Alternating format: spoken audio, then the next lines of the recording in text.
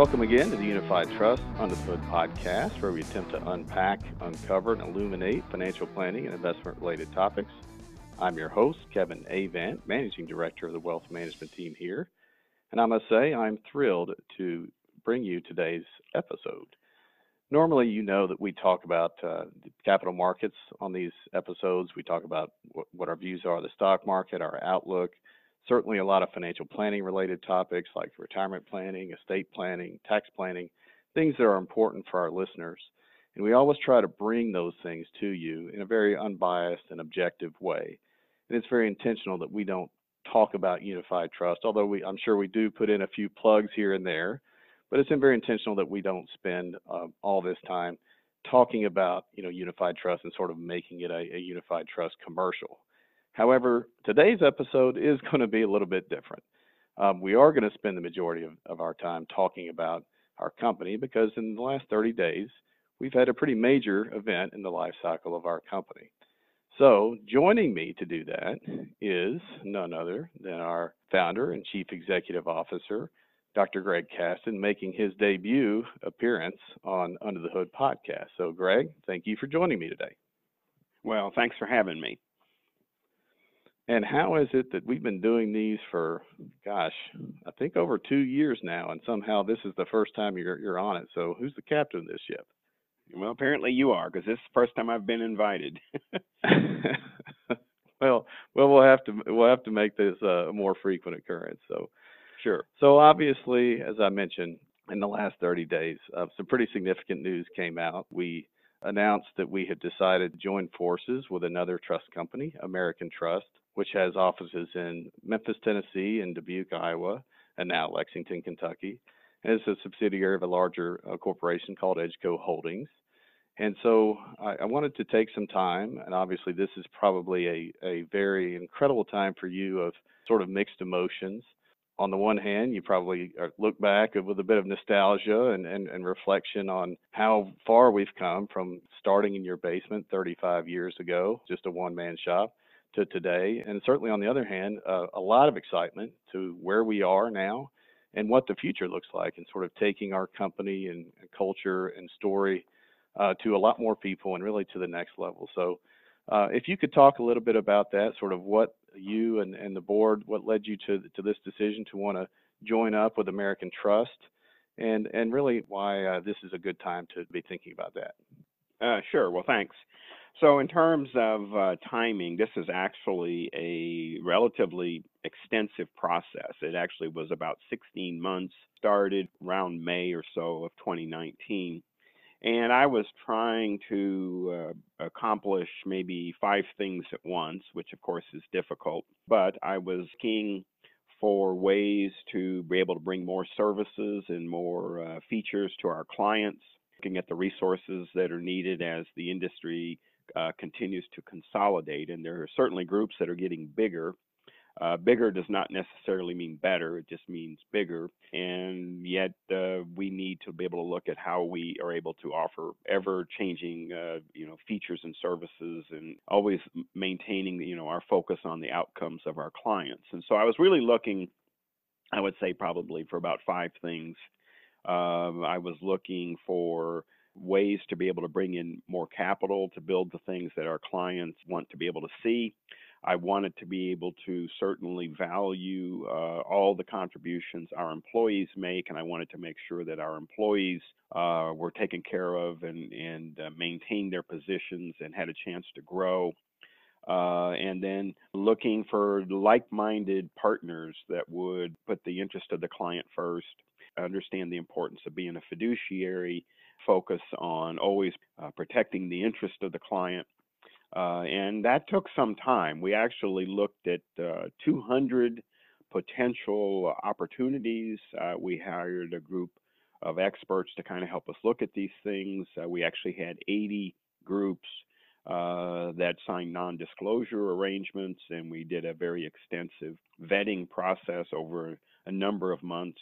And Edgeco and American Trust was the best choice in terms of maintaining fiduciary culture, having resources to help us build things and features and products that our clients want to see. and also making sure that our employees were all protected and maintained their positions so they had a chance to participate and to grow. And so it was very thoughtful, significant amount of time, and it lasted more than a year. But I'm happy to say we were able to put all those things together and be able to make that happen so that folks that are used to working with certain individuals at Unified that they trust, those folks will still be here. The fact that we always place our clients first will always still be here as well. And then being able to build more robust kind of processes and applications. And as the industry changes, being able to adapt to that, we now will be able to do that as well. So it kind of puts all those things together in terms of a comprehensive package. Excellent. Well, I heard a lot of different things there. I heard really sort of maintaining the culture, maintaining certainly the employee base as well was very, very important. And also the ability to, leverage new resources, particularly with technology is to your point, the industry is moving quickly and becoming much more digitized as we go. So those things, in terms of you being the best fit, those things are really what led you and the board to say this is the right company to take our game to the next level. Would that be fair to say? Yeah, very much so. And Yep. and one of the things that you touched on was the employees, and in the process with American Trust that they wanted to make sure that that's not something that was going to be disrupted. In fact, I think what we've seen is that in the integration of this, and I know we're in the early stages, but even in the integration of this, that many of our teams are actually picking up employees, and certainly we're not losing any employees. So that's a very good indication that in terms of when you're going through this process and talking about it, are your actions really following the words? And so far, I think what we're seeing is those actions are absolutely true to what the expectation was. Yes, I believe so. And of course, we'll continue to monitor that, but that's certainly what we're seeing, as we get started here. So one of the things that I think, have always said that has resonated with our employees here, and certainly as we tell the story to clients and prospects out there, whether you're an individual or whether you're an institution, is if clients knew the right questions to ask, that they would want to be in a trust company environment. And so it was important to really maintain that type of structure that we, have today in joining forces with another trust company. So can you talk a little bit about that in terms of maintaining, a trust charter and the fiduciary culture, and also our importance on our fiduciary excellence, and even going as far as to get certified for fiduciary excellence and have been for a number of years, and how that's going to work going forward as well? Sure. So, going back some 35 years ago, when I started this in 1985, the idea was always act in the best interest of the client. Now, a lot of folks will say that, but what really matters is what happens, behind closed doors when the customers can't see what's going on. And, we have a lot of wealth management clients. Those clients are very important to us. We have a lot of retirement plans. And what I always try to do right from the very beginning was to apply the highest standard of care to both groups. We do not get paid from other sources, so we're always transparent about how we get paid. There are no, hidden deals or hidden payments, which are so common in our industry, which are prohibited on the ERISA side, although some groups, ignore that prohibition, but they're still common on the wealth management side. And we have always avoided those as well. We've always had what's called a Frost model of revenue neutrality, and we have tried to apply the best practices across the organization, across all the clients, whether or not they were required, because best practices are called best practices for a reason. So that's kind of how we built the business, and how it was different 35 years ago, and it is still different today for the most part. Most groups have tried to avoid this. They try to look like they're doing it, but deep down, they don't want to. But we've always done it and embraced it, and I think it's a big reason that clients have been so loyal to us. Are those kinds of principles that we've always followed. I completely agree, and I don't think there's any question. And as you know, we survey our clients both on the retirement plan side and the wealth management clients as well every year, and that is far and away the feedback that we receive from them, that they buy us, they like us, they vote with their feet to come to Unified Trust because of that, because of our our culture of fiduciary first, and how we take that to another level here. And I've certainly learned that over the years in recruiting as well, just talking to other advisors out there, and when they come from the shop that they're at and they think they're at a good shop that always does the right thing by the client, and then they come here and they always say the same thing, which is, wow, you guys really take this to a new level. And I believe that. I think getting back to sort of the transition here, I mean, would you say it's a correct statement to say that that's probably what the best fit here is, with why we chose American Trust, because they wanted us for that very thing, for that very culture that we would bring? Yes, they understood it, and they looked for that. There were a number of groups as we went through the various lists that would be names that people would recognize from commercials they see on television or investment groups that they hear about, that had absolutely no idea what a fiduciary was or why it was important to place the interest of the customer first. And it was no more than a marketing slogan at best. And so we very quickly would scratch those off the list because there would be a greatly different culture than what we wanted to maintain. And American Trust understands fiduciary, and it's important to them. So that was very important to us. It's not about being bigger for the sake of being bigger. We want to maintain the things that are really important, but be able to have some upgrades and some enhancements to technology that are very expensive to produce one at a time. Yes, and I know that the technology piece is something that we've certainly been working on and had a sort of a dedicated initiative to over these last 2, 3, 4 years, and I believe this is really going to allow us, partnering with American Trust now, is really going to allow us to roll those things out and maybe take those enhancements to a new level, certainly when it comes to retirement plan participants and wealth management clients. And that's another piece of this that's been talked about in the process as well, and look forward to those enhancements in the future. So another thing that I wanted to ask you, and people question us about, is what is your role going to be in the new company? Yeah, it's a good question. So my role is to be able to provide kind of strategic direction, continued fiduciary thinking, understanding, how we can help more clients. So kind of that strategy. I'm also on the board. I'm a board member of American Trust Company. I plan to work full-time in this strategic role through the end of 2021, through December of 2021. And then after that, I will remain an investor in this entire organization, and also on the board of American Trust Company. So I will still have an oversight and kind of strategic role in terms of the direction that the trust company is trying to go.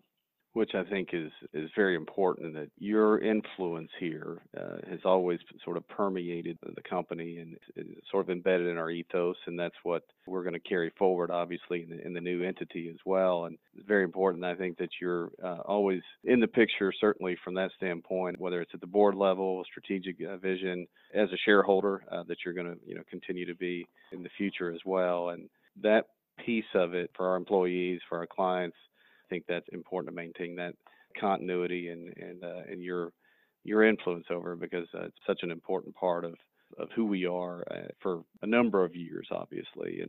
And so thank you for sharing that with us. And I guess let's stay on that topic for a second. That means, I think at some point here, you're going to be retiring. You mentioned December 2021, and would be sort of a little bit of a phase out for you. Still going to be involved, but in terms of some of the more involved positions, day-to-day oversight, maybe less so after that date.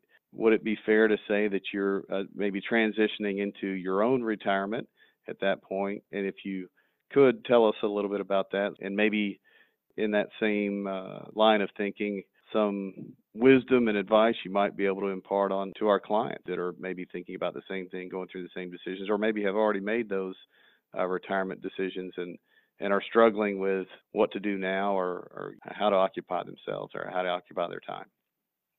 Yeah, well, we have many clients, both on the retirement side and the wealth management side, that are on track for retirement success. And ultimately, to be able to retire successfully, you have to have saved enough, which means you have to live substantially below, your means. We have a number of clients who we've been able to either that they were already doing that, or we've been able to help them understand how important that is. It's kind of un-American to live below your means, but if you want to be successful, you do have to do that so you can save an adequate amount of funds, and then invest prudently so it has a chance to grow over time. And I'm glad to see we have a number of folks, because of the unified plan and because of the unified income plan and the things we're doing, they're going to be able to do that as well. So for me, which is, I think, for a lot of our clients, it would be kind of a very similar thing, which is you've saved enough, you've invested prudently, and you have the adequate resources that you then can be freed up from having the financial concerns for the most part, and be able to focus on the things that are very meaningful. So things related to family, certainly by the time you are, in retirement, it's not just necessarily just children, but it's also grandchildren. What other organizations in town can you help? For example, I'm on the board of God's Pantry, and we're very active in feeding a large section of the population in central Kentucky. God's Pantry is going to distribute something like 43 million pounds of food this year to central Kentucky. So it's very active. Something like 1 in 6 Kentuckians has food insecurity, and so these things are important. In a little way, to be able to give some oversight and help to make that be successful. Certainly, matters of faith, working with my church as an elder to make sure that the spiritual mission is maintained, things along those lines.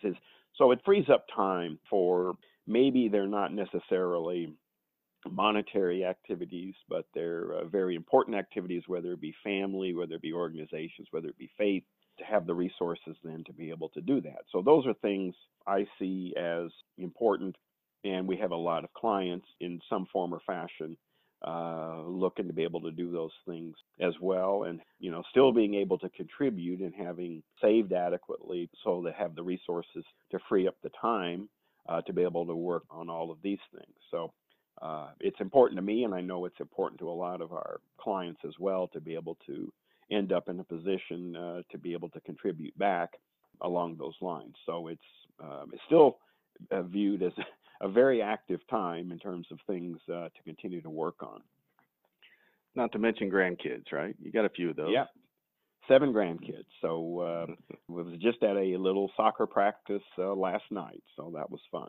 You've been incredibly blessed, no question about it, and I'm excited for you. And at some point here in the future, the increased time that you'll be able to have to focus on some of those things that you just mentioned there. So I want to shift gears a little bit to talking about the industry. So you've taken for decades now, you've taken an approach that is really kind of counter to the industry in terms of how you've built this business and this company, and here we are. And as I said, I think we're doing that now and taking it to more people and to the next level, which is very exciting. But embracing fiduciary liability is not something the industry has been really good at.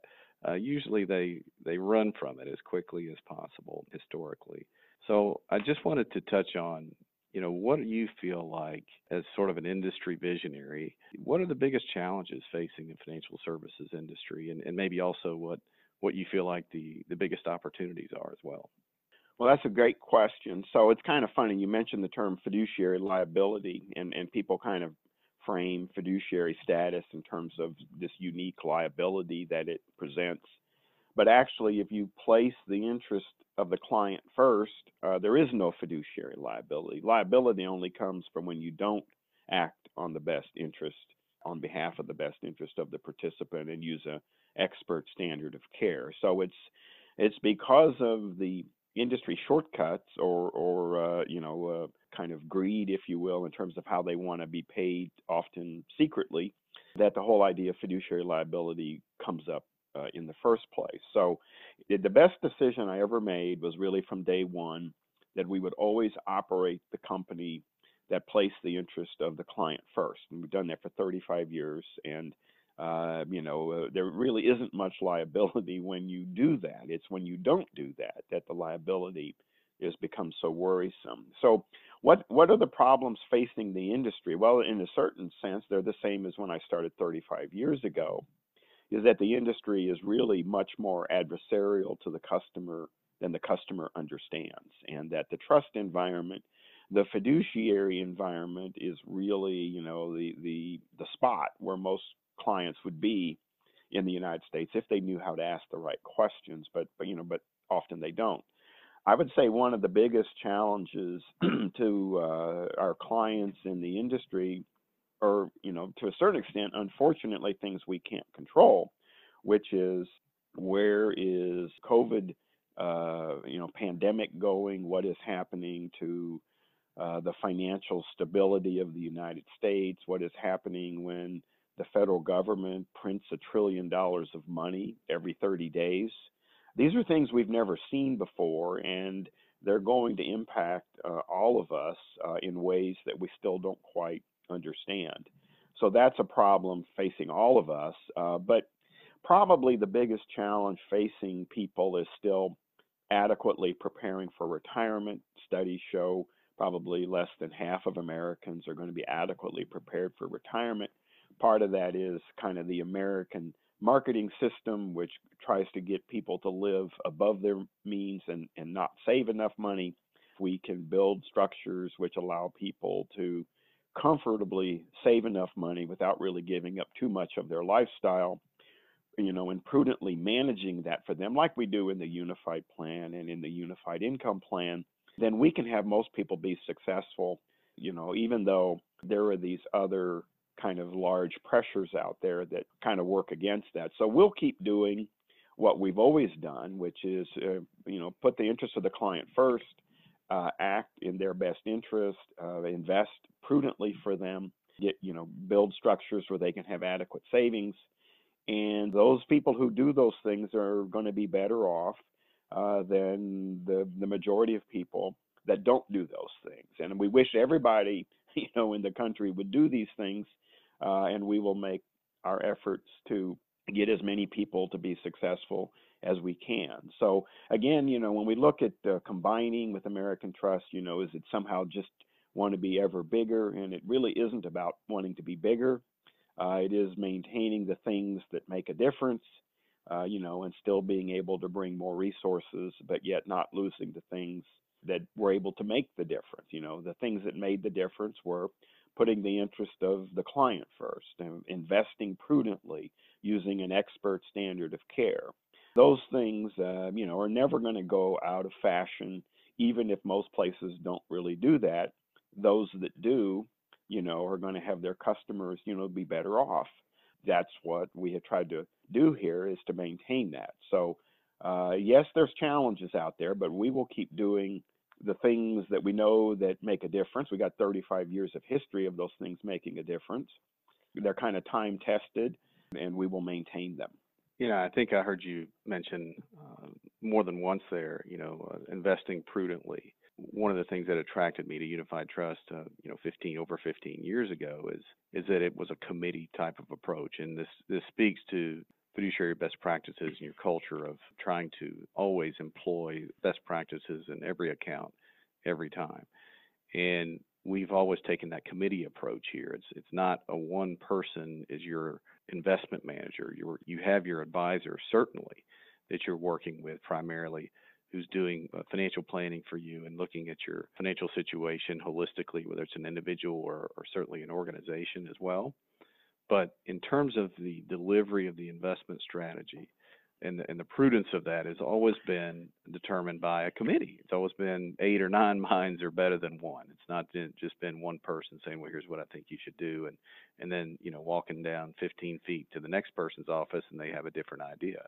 We're all on the same page. It's all that committee driven approach in terms of the investment philosophy, how we're going about constructing that for our clients. And I think what I heard you say is that, that's something that was also a very important part of maintaining the transparency of that, obviously, as well, in terms of putting in investments in a client's portfolio that don't have anything to do with benefiting us, but it's just certainly for the best interest of the client, and then passing through any type of revenue sharing payments that we might receive from a fund company to sell their fund. We don't keep those. We pass those through because we're, again, completely unbiased and employ those fiduciary best practices. And what I'm hearing you say, those are all things that were discussed. We're not changing. Those are things that are moving forward as Unified Trust becomes American Trust. Yes, and I hope, and again, it's very important to understand the idea of an investment committee. You're 100% right. 10 minds are better than one. And what's also important is that you don't get into, groupthink, where everybody feels they have to say the same thing because they don't want to appear to be different. And there's great studies of the problems of groupthink, great studies, of Lyndon Johnson's work during the Vietnam War, and people had different ideas, but they would all say the same thing because they didn't want to feel like they were the outlier. And one of the things we've always tried to do on the investment committee is that everybody has a vote. Everybody is free to give, their opinions. It is really not dominated by any one person. And that free exchange of ideas on a, kind of equal footing prevents, I think, groupthink, and where people, they just kind of check the box because they don't want to be seen as the outlier or being different. So it's important to have 10 minds, but it's more important that the 10 minds can actually feel free to speak. And we've always tried to maintain that openness, that dialogue, respectful dialogue. That's been very integral to how we've been able to grow and come up with new ways to serve our clients. So that will be maintained, and that's a very important part of that. Absolutely, yeah, and of course, clients always want to know, hey, what about our fees? Are our fees changing? Are they going up? Could they be going down? As you go through a transaction like this, change is inevitable. And so far, I mean, obviously, we've had nothing but very positive interactions. But I'm sure there's going to be at some point there'll be some things that are painful or what have you. But I know that from a client perspective, they're going to want to know, well, okay, you've reassured me that a lot of things, a lot of the sort of the core tenets and essential elements of Unified Trust are staying the same, but is my bill going to go up? That's probably a question that we're going to get a lot and have already gotten. So do you have thoughts, or can you speak to that? Yes, and there's no intention to raise people's bills. We believe by having more resources, we can bring more product and more processes, to them. But one of the things that was part of my agreement that while I'm operating here, that if there's any proposed fee increases, that I have to approve them. And so I certainly don't have any thought that I can see clients' fees going up. So I think that is something that clients really do not have to worry about. Good. Well, thank you for clarifying that for us as well.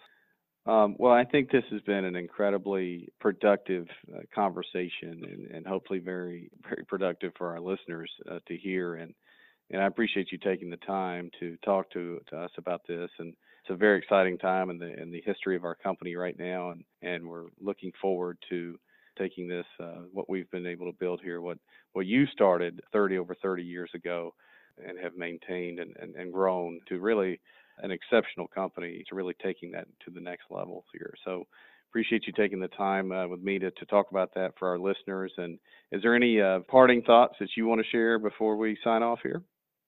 Well, I appreciate the interview. I hope maybe get a chance to do it again sometime. And I feel comfortable that we are maintaining a path that leaves our clients in good hands. All right. Well, thank you so much, Greg. And yes, I think so too. And yeah, let's do this a few more times. Okay. It's always nice to have you on this. And after 2.5 years, it was time, right? Yeah. Glad to do it. Thank you. All right. Thanks, Greg. And okay. Thank you all for tuning in, and we'll see you next time.